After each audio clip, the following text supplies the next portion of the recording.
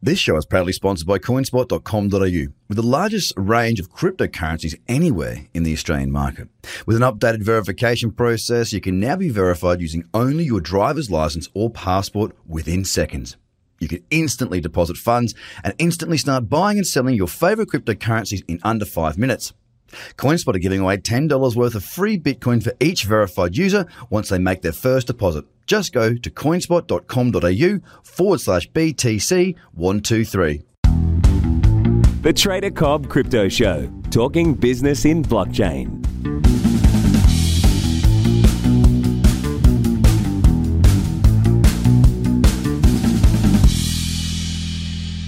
Hello, everybody, and welcome to the first interview on the Trader Cobb Crypto Show of 2019. I'm here with Matt Dibb, who is the CEO of Astronaut Capital. Thanks for your time today, mate. Thanks for having me, Craig, and Happy New Year. Yeah, you too, man. You too. And to all the viewers and listeners, Happy New Year to all of you. Look, mate, you've got a wonderful background.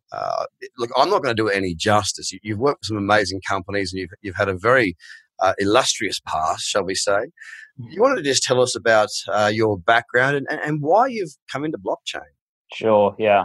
Look, I mean, much like yourself, I actually started in trading. So initially within foreign exchange and derivatives. So I was in that for probably about 5 to 6 years in Australia, previously working for Macquarie Bank and then a number of other brokers. So sort of trading has certainly been in my blood, particularly running more of a prop desk. Yep. And somewhere through that, I started getting into more research and analysis, looking at companies such as IPOs and small caps that were looking to come onto market and finding out, sifting through and finding out the good from the bad. That became a full-time job for me and led me down another career path, which also entangled a lot of venture capital.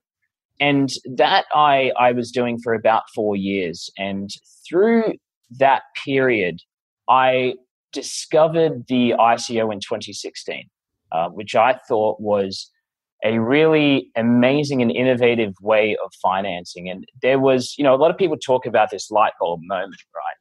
During my venture capital days, we were getting pitches, left, right, and center for different tech companies. And there was this one company out of London that had quite an interesting idea. And it was to do with basically identity and verification and stuff like that. And they were seeking to raise about $500,000. Now, this was in about 2016, September or so. And this was down that venture capital route. Now, after following them for a while, they were unable to raise that money. And I thought, these guys have a good idea. They weren't able to get the initial seed. There were some problems that they had, but nonetheless. About 4 or 5 months later, I saw this news flash come across the screen about so-and-so, I won't tell you the company name, raises $5 million for their ICO.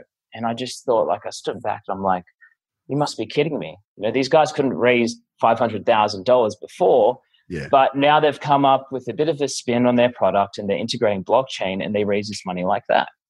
And that for me, while I was tracking ICOs for quite some time, I bought Bitcoin early in 2013, so I knew about the crypto market, but I could see that this was where that concept of financing, particularly a new form of crowdfunding, was going to come from.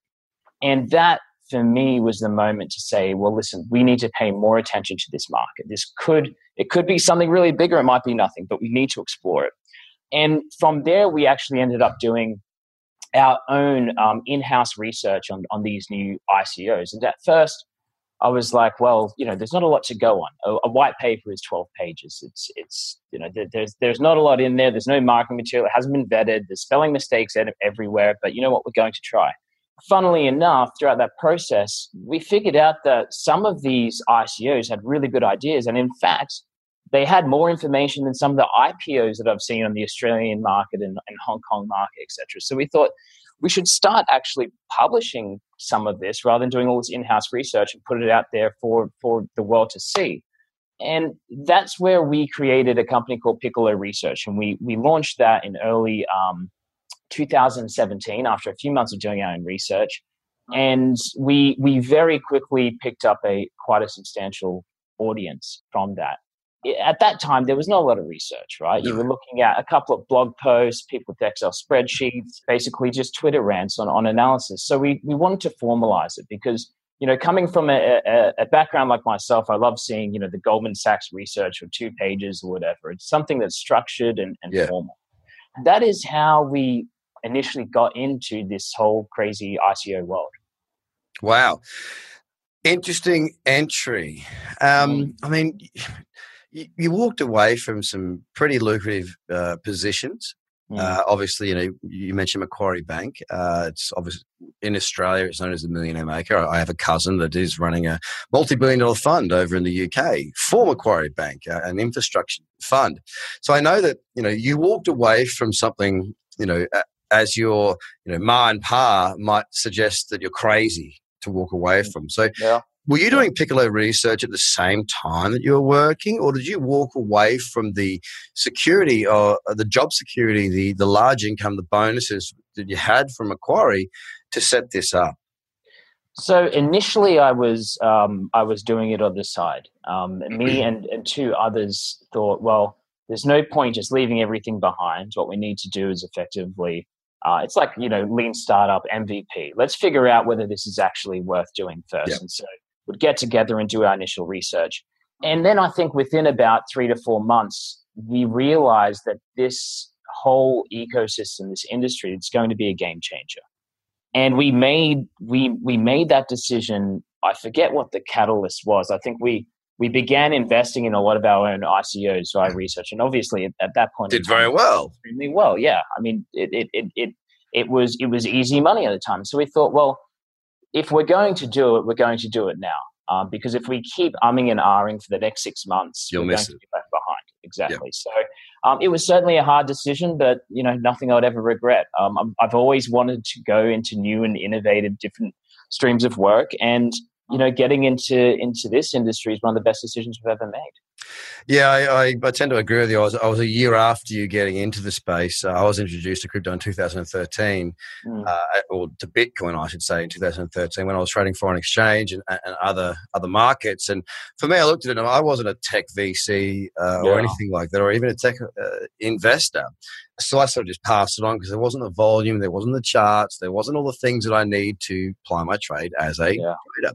2017 came along about July, and I looked at it again. I had a call from a mentor of mine, and he said, "Look, Colby, you got to look at this." And the listeners, I know you'll hear this on repeat, but I'm talking to my main man here. And basically it got to a point where I'm like, holy Jesus, I can't ignore this any longer. And as you're a trader as well, you come from a trading background, the volatility is absolutely insane. It is. So for a trader, now that we've got options for leverage, which I still, honestly, risk is still the biggest part of my day to day, which is, how much do I hold over here to take a trade? Each day I pull money out. If there's not something setting up, I pull it back, send it over, because I'm not in the position yet where I trust the platforms as much as I trust the traditional platforms, especially in Australia. We've got the guarantee for, I think it's up to $250,000, that if that platform goes down, because they are segregated accounts, that I can still get that amount back. So I skim off the top. So from a trader's point of view, the risk perspective and the ease of access to orders, leverage and everything like that, look, there's a long way to go.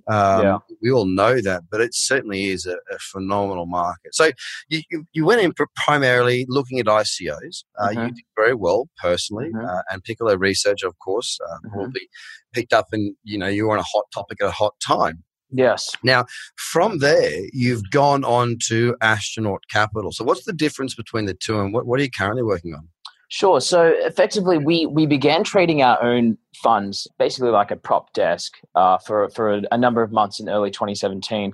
And we formalized that structure as an SPV. Now, from there, what we did with Piccolo Research is we discovered, after months and months of publishing these reports, we asked a question to our audience, and we said, guys, you're looking at all of these reports day to day, and we're getting, great comments, great replies, everything. How many of you are actually investing in them? And we got the results back from that survey, and it turns out that only like 15% of people were actually investing in them. We said, well, why? ICOs are not easy to invest in. Do you remember back in the day, in 2017, You would do a transaction, and you would pray to God that something That it gets there. that it would get there. Yeah. Otherwise, it's just gone into the abyss. And with an ICO, you just hope it comes back. Correct. You Yes. just hope your tokens arrive on the date they say they will, right? Yeah. And so, we understood that it's a huge learning curve to get into it. And so we decided to formalize a fund that would give people the opportunity to get into the same recommendations that Piccolo Research does, completely independent, and we would effectively manage that capital for them. So that's where we started Astronaut Capital. And since then, we've been operating that for over a year. I think, what would it be? About 15, 16 months now. And, we've been through all markets now, and we're still around. We're still going strong. We are looking at different structures now. We've changed our investment mandate. I think an interesting thing about this market, a lot of other funds that we speak to, and we do speak to a lot, can be stubborn. They don't want to change their strategy. They don't want to adapt to what the market is showing them. And we feel that is extremely wrong. For us, we're leaning towards more liquid approaches to investment rather than venture capital style or private equity style. We believe that going forward is certainly the best type of exposure for investors. Okay, so is it more the mass of mum and dad investors, or have you got a couple of big high net worths that you work with? No, so the vast majority of them would be considered as sophisticated investors. Okay. Between our whole management of funds. We have at the moment are securing some other, I would say, institutional. And institutional, I wouldn't use that word lightly either.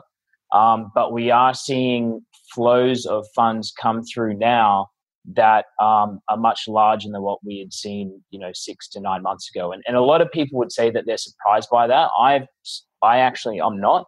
I think that particularly around these price levels with volatility somewhat easing, I should say, we're not seeing, as much up and down as what we were. People are getting a little bit more comfortable that we may be near a bottom. And so our spread of investors goes from everything to obviously mums and dads to sophisticated and accredited and hopefully soon also institutional. Yeah, well, it makes sense. I mean, look, one thing I talk about is that blockchain's not going anywhere. You can still invest in blockchain and lose money. There's no doubt about that. Some companies don't need to use blockchain. They're just using that, as you quite rightly said earlier, as a means to raise capital and effectively without giving away equity in many cases, especially when they go to the crowd. The space is definitely changing, but blockchain, it's here now. It's not going anywhere. What people need to do is they need to understand what a good use case is and what it's not. So I'll segue with that. Well, what sort of things are you looking for when you're looking at an investment for Astronaut Capital and your members? Sure. So, I mean, there's obviously there's a couple of ways I can put this. When we analyze a project, there's a few things that we look for as a pass-fail test. I've always said this, whenever you go to look at a new, let's call it an ICO, we look for red flags before anything. So the volume of ICOs that we get pitched is just insane. And so to quickly get through that, we don't look at what's right with the company. We look at what's wrong first so that we can just, flick them off and move to the next. And generally within 5 minutes, you'll find something that's wrong. It could be the team. It could be their product, their understanding of the product. Most of the time it was also their token sales structure. They might be trying to keep 70% of tokens, or they're not burning any leftover tokens, stuff like that. So those sorts of things are what we would generally start with. And that would give us the ability to then move forward and say, okay, it's past sort of the gates. Now let's go into our more detailed due diligence, which obviously is talking with the management team, understanding their commercial strategy, understanding if they've got enough money or if they're raising too much money, which is just as much of a concern. Understanding the payoff in terms of their structure of the token sale. Understanding how many investors they're likely to get. People keep talking about all this money that they raise in ICOs, but if it's between 500 investors, it means there's no exit. There's no liquidity there. Correct. So we would look at these types of things and say, well, from a trader's point of view, and don't get me wrong, I mean, I certainly love the whole blockchain ecosystem and decentralization and everything. But at the end of the day, I am a finance guy. I will look at the payoff for investors before I get too attached to a particular technology because we are in our infancy. And so we would look at those types of things to be able to, as well as we could, because valuation is extremely hard in this business, as you know. Yeah. try to come up with that methodology that would give us a green light to proceed with an investment if everything looked good. So that would be sort of our criteria. Well, I say it's quite interesting because the way you approach your investments is the same way I approach my trades. It's very well known that when I look at the charts each day, I'm not looking for a reason to take a trade. I'm looking for a reason not to. And whatever's left after that, it's like, okay, well, there's no reason not to take this, so therefore I shall take it. You know, you've got your set of rules, you've got your set of criteria that you stick to, you follow, you work from, that you know have, you know, provided results in the past. And it really is. It's a method of you're ticking the boxes to throw things out as opposed to keep things in. Exactly. It's very interesting too, because from your background in finance, you know, I've always traded for myself. I had a little fund in London, but I never really enjoyed trading other people's money. And you know, it was because, you know, traders have drawdowns. It's part of being a trader, right? It just happens. And my issue, and it's a personal thing, it's I attach too much emotion to somebody else's emotions, which is I will think that if we're down, they're angry, they're upset because it's their hard-earned cash, whereas they might not be, because we had a wealthy family that funded us. And for me, people, like, I know guys that I knew in London when I was working in London, and they're like, "How do you trade your own money?" I'm like, how do you trade someone else's? You know, for me, it was much comfortable. It's funny because I've run different funds in the past, equities funds, and I've learned my lesson in that, because emotion is the killer of every type of trade and investment. It really is. If you can detach yourself, you've got a much better chance. With cryptocurrency, since I started getting into it, I haven't let one family member or friend invest in my funds. Yep. Okay. Now, you can take that how you want, but the fact not because you don't believe. It's the emotional attachment, right? You've then got this ongoing emotional attachment in which you're always going to be every time you see them, how's it going? You know, you're down this month. But really, you don't want to be thinking about that. You should be thinking about the charts, the investments, how you structure things, and taking that emotion out. So that is one thing that I've learned in my previous life.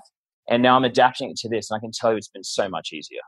Yeah, it's amazing though, isn't it? I mean, look, we saw a lot of I call it turkey flying in a hurricane, right? A lot of you know, look, this business, tradercobb.com, the education side of it, all of us. I had no desire to do any of this, to be honest with you. I came into this market, started trading, it did phenomenally well, and I was happy to just remain like that.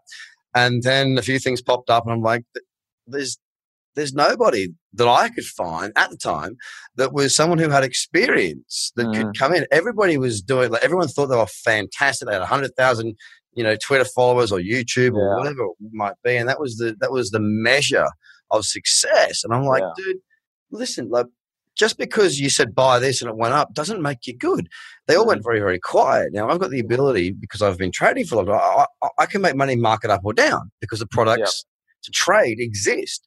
Now, you know, we had a great 2018, mostly to the short side. And what I find very interesting is that, you know, I traded the global financial crisis. I was in London, right? And I was short Northern Rock. And Northern Rock was the first bank to collapse, basically. It was the first. It was Northern Rock. Then it was one of the other small English banks. Then we fell into Bear Stearns, then Lehman Brothers, and then the rest, the Royal Bank of Scotland, the rest collapsed.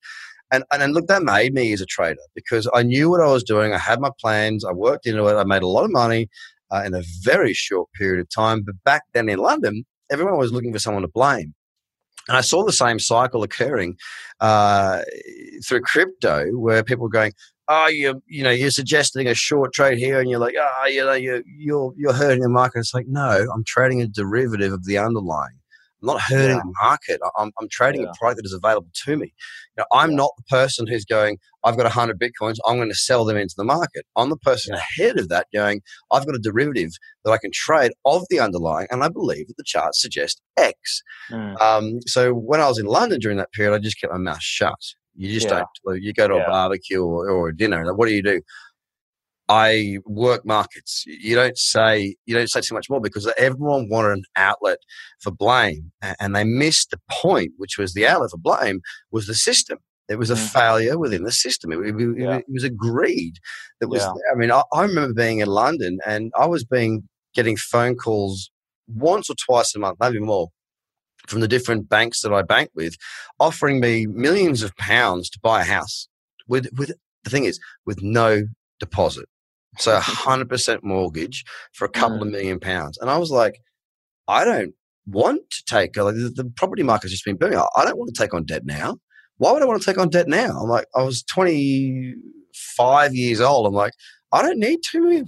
Like, this is not my place. It's different now, but it's the same. You know, people are saying, oh, this is different this time. It's never different. It's always the same thing, because human emotion doesn't change. Greed and fear exist. And we've seen that cycle. And it's interesting to speak to someone who's been, you know, in both markets to see the differential. But again, the volatility in crypto as a trader, there's nothing that can really beat it.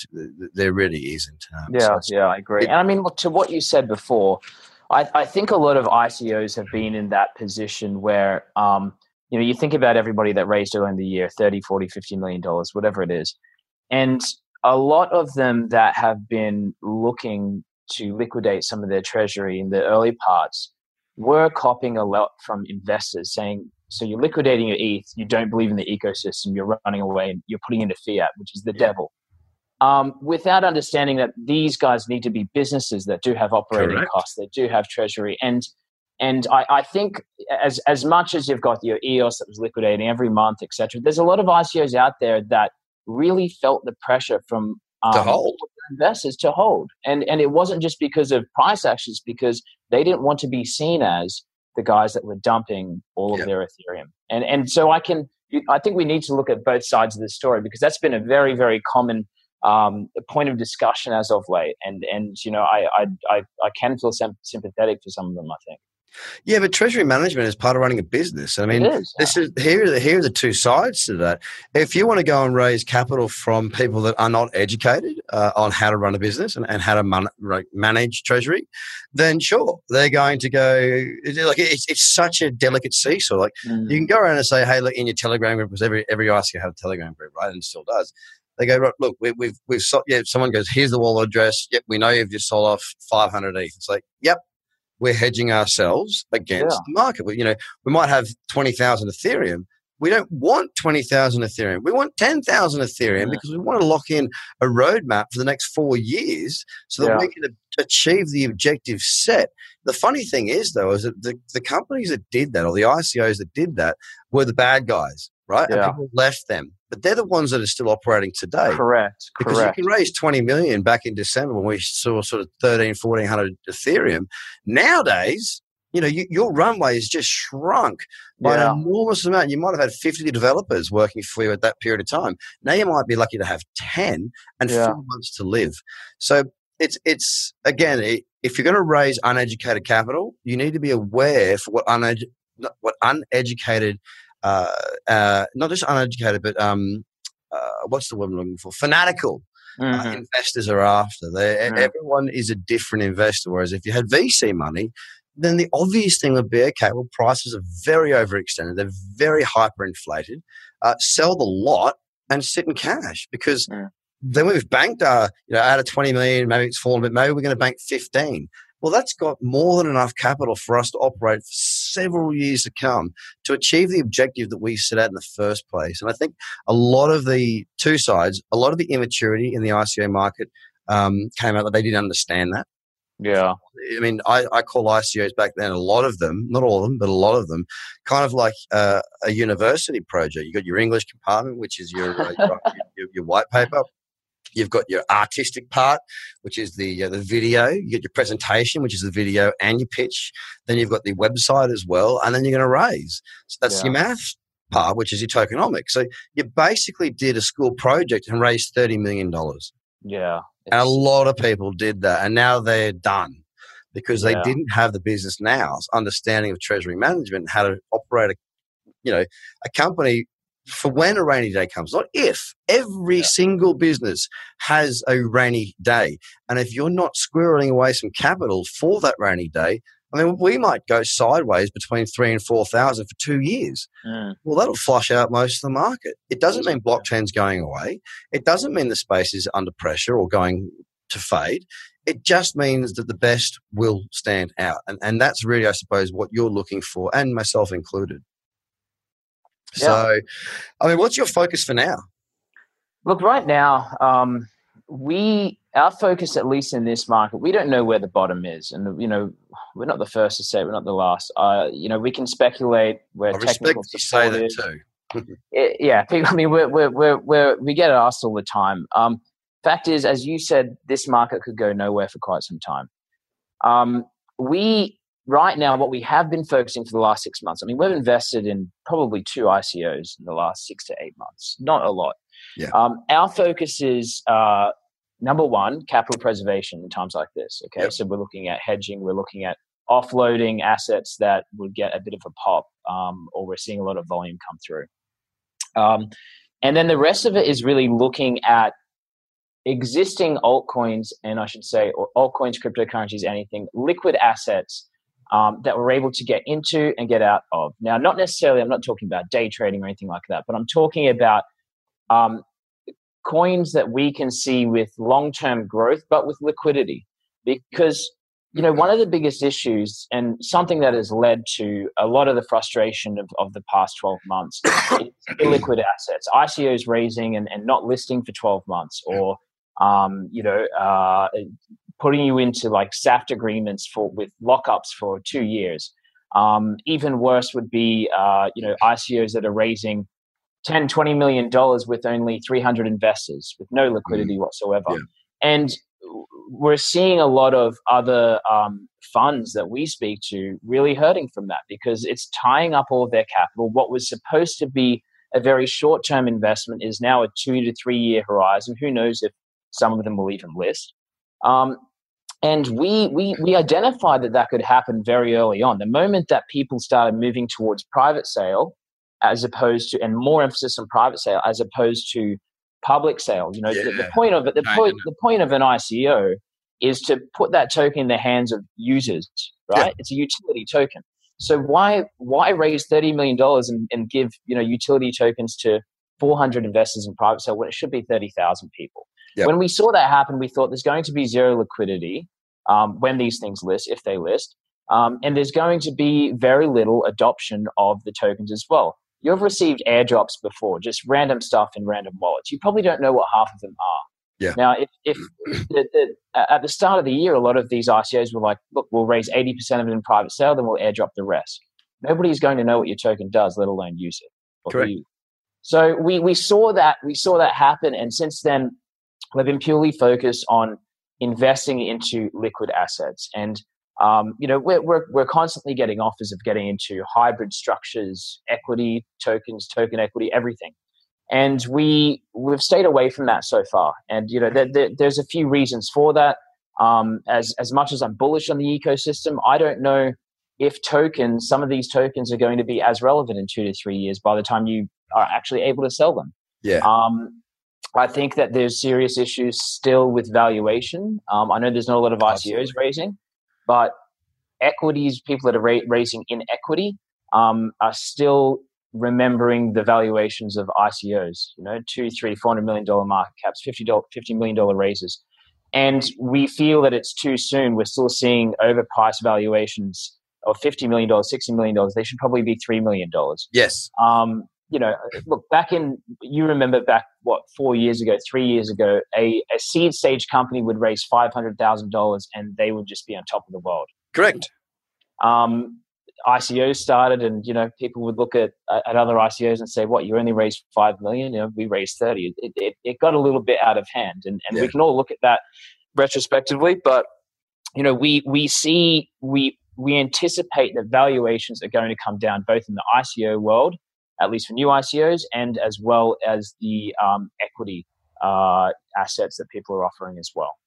And the cream will rise to the top. ICOs are not a bad thing. It's just that the good projects will raise. The bad projects won't. The ecosystem exists. We are still, as you quite rightly said, in our infancy. And a lot of education has sort of come about from July on, when everyone realized that, turkeys don't fly in hurricanes forever.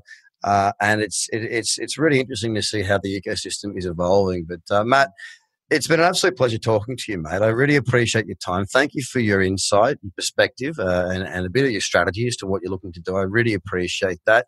Where can the viewers and listeners find out more about what you're doing? Sure. Thanks for having me, Craig. So, firstly, visit our website, astronaut.capital. Our research hub is piccoloresearch.com, and follow us on Twitter, astronautcap. Any questions, shoot them over to us. But great chat and great to speak to a fellow trader. Big fan of your publication, so keep it going. Looking forward to 2019. Thank you very much, mate. Ladies and gentlemen, that's been Matt Dibbs, the CEO of Astronaut Capital. You guys have a fantastic day. Bye for now. The Trader Cobb Crypto Podcast is hosted by Craig Cobb. All Trader Cobb courses, products, and tools can be found at tradercobb.com because experience matters.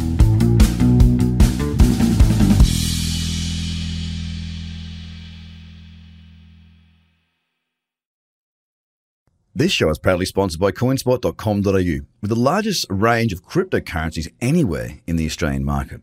With an updated verification process, you can now be verified using only your driver's license or passport within seconds. You can instantly deposit funds and instantly start buying and selling your favorite cryptocurrencies in under 5 minutes. CoinSpot are giving away $10 worth of free Bitcoin for each verified user once they make their first deposit. Just go to coinspot.com.au/BTC123. Views are of the advertiser, not Trader Cobb or the audio presenter.